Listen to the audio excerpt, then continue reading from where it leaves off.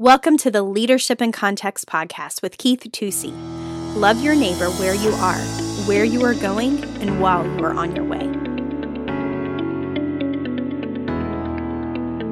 Hi, this is Keith Tusi, and welcome to Leadership in Context.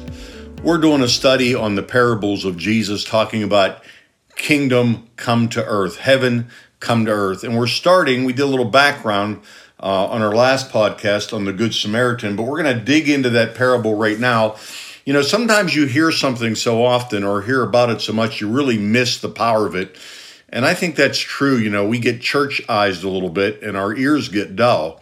But let's talk about the parable of the Good Samaritan. Of course, there's 4 characters in it, so we need to know who those characters are and what they do. We know that we have the guy that's in the ditch, that's one character. We got the priest, that's one character. We got the Levite, that's another character. And then, of course, we have the Good Samaritan. So let's take a look at this. And, the question is asked, if you examine this, why did Jesus have a priest and a Levite? They're very similar. A priest technically is a Levite. He's a teacher. The Levite is the doer. So that does bring up a great, interesting, scenario. Jesus is painting a very good picture because he's trying to answer a pharisaical question, an entrapment question about who is my neighbor. And so that's why Jesus is giving this answer. And so he talks about them going on the road to Jerusalem. Where were they going? They were going to Jerusalem. That's the place where priests and Levites go to do their service, to go and do their religious bidding. That's in their context where you serve the Lord.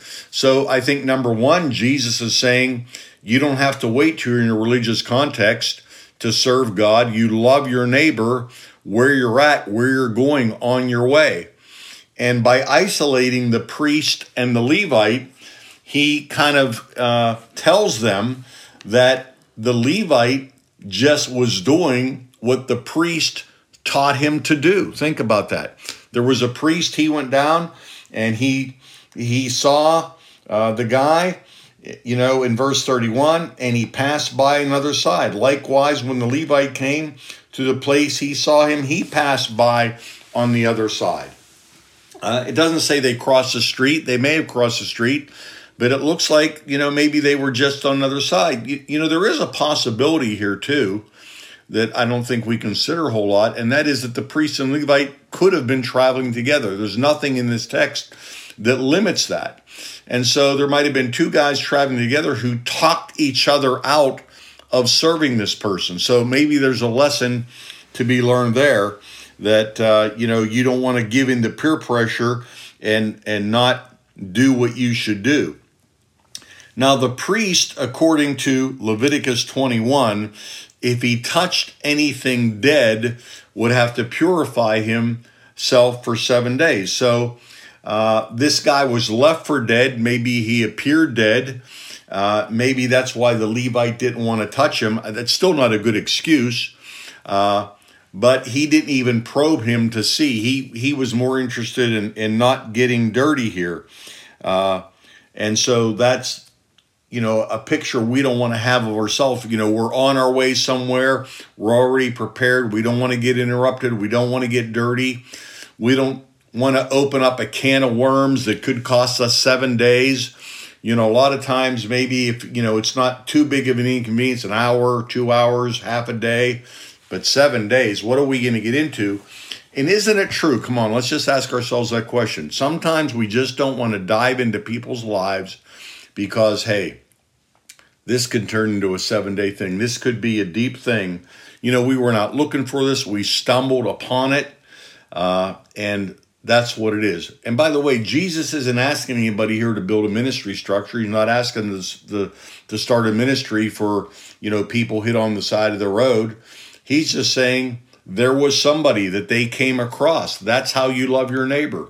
When you stumble across somebody, no pun intended, when you come across somebody who is hurting or it's in need, that needs rescued, that can't do anything for themselves, what do? Well, in this thing, he's saying that the Samaritan This is the guy that did the right thing. These guys were on their way to do ministry. They were going their way to Jerusalem, and they didn't have time to do the ministry on the way. So I think that should really challenge us. One of the other questions we really ought to ask ourselves here is, who's a Samaritan guy? I mean, actually, what is a Samaritan? Why was there such animosity between the Samaritans and the Jews? Why was that such a big deal? Well, if you remember, there was the tribe of Joseph that got split. You had Manasseh and Ephraim, and then they were taken captive. And what happened was they kind of learned the way of the land. They became the people that got entrenched. They were Jews, but they were Babylonianized. All right, they were very worldly Jews. And then when the Jews came back under Nehemiah and attempted to rebuild the temple, it was the Samaritans, because that's where the tribe of Joseph and Manasseh settled. It was the Samaritans that resisted them.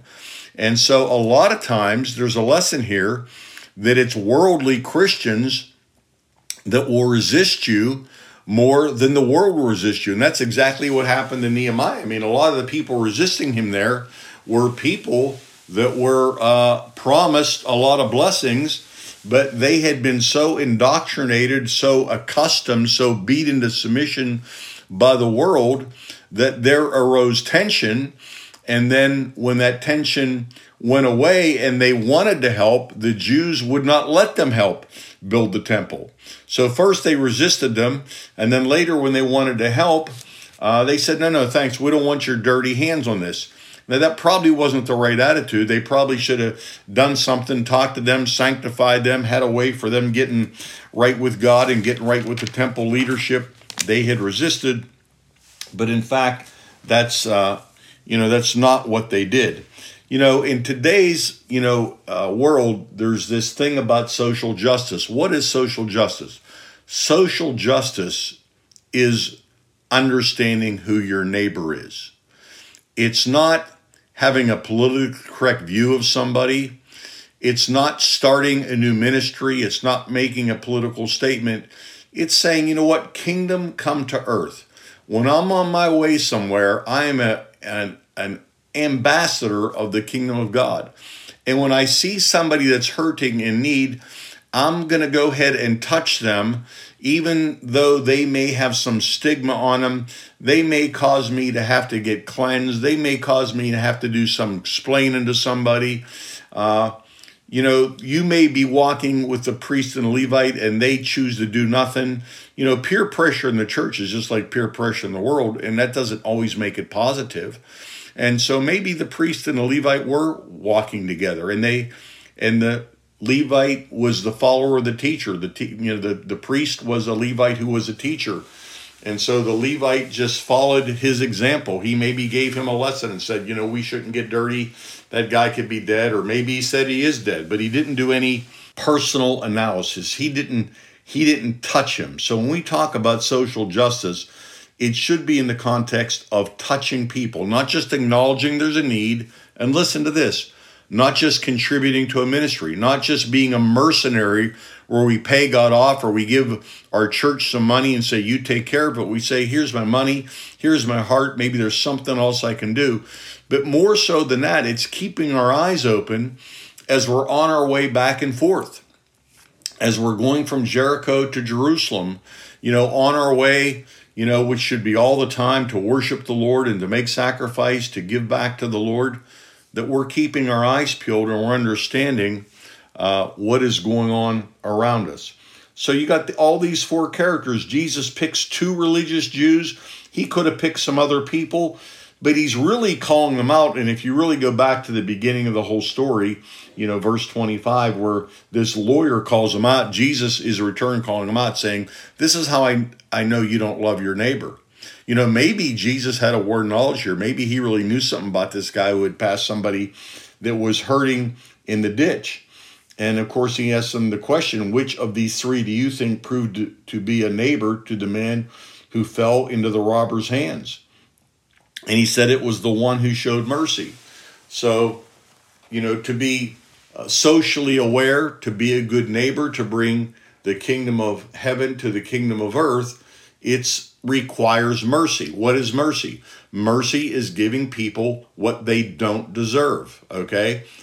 When God gives us mercy, he's given us something that we don't deserve. So we've got to be astute in our principled approach to the people and wanting to give them, fishing lessons instead of a fish, which I'm all about. There is still room for mercy. As a pastor, we had an alms ministry where we would help needy families. We wouldn't limit that to inside the church. Inside the church was our first priority. Galatians 6 says we should do good unto all men, especially those of the household of faith. So that's where charity started. And I had a little form I would have people fill out, and I would try to get them to cooperate and do some things and, see if I could really help them. And, but there were some times where I said, okay, this is not going to be a fishing lesson. I'm just giving them a piece of fish, and tomorrow somebody else is going to have to do it. That wasn't the way I always did it, but sometimes I did it that way. So what I'm saying to you is, to be a good neighbor, there has to be an abundance of mercy that we're willing to share, not mercy that we're not willing to share. If we're willing to share the mercy and God says this is a time or place and I'm doing something else in that person's life, then that's an okay lesson.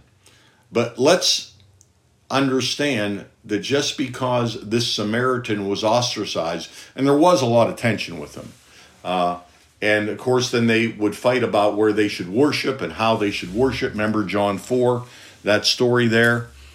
But I think there's a lot of Samaritans maybe that could teach us some lessons sometimes. People that are on the outside of the church, maybe people that are backslidden, been Babylonianized even, and sometimes maybe they have some mercy that we should learn about. But let's learn about this and let's really make an impact on the people around us. Hey, this is Keith Tusey. Read this parable in Luke 10. Pick it up in verse 25 and read down there to about verse 38, and I think there's something to be learned. Lord bless you. Today, Keith continued his discussion on what the parables mean. From the parable of the Good Samaritan, we can learn these things. Don't wait until you are in a religious context to serve God. You don't want to give in to peer pressure and not do what you should do. Loving your neighbor looks a lot like ministering on the way to minister. And to be a good neighbor, there has to be an abundance of mercy that we are willing to share. Thanks for listening this week to another episode of Leadership in Context with Keith Tusey. Join us next week as Keith continues to put leadership truths in the context of the local church. As always, subscribe, like, rate, and share our podcast. For show notes, or to ask Keith a question, email podcast@innerpastors.com. If you would like more information, you can check out our website, find us on Facebook, or follow us on Instagram @InnerPastors. See you next week.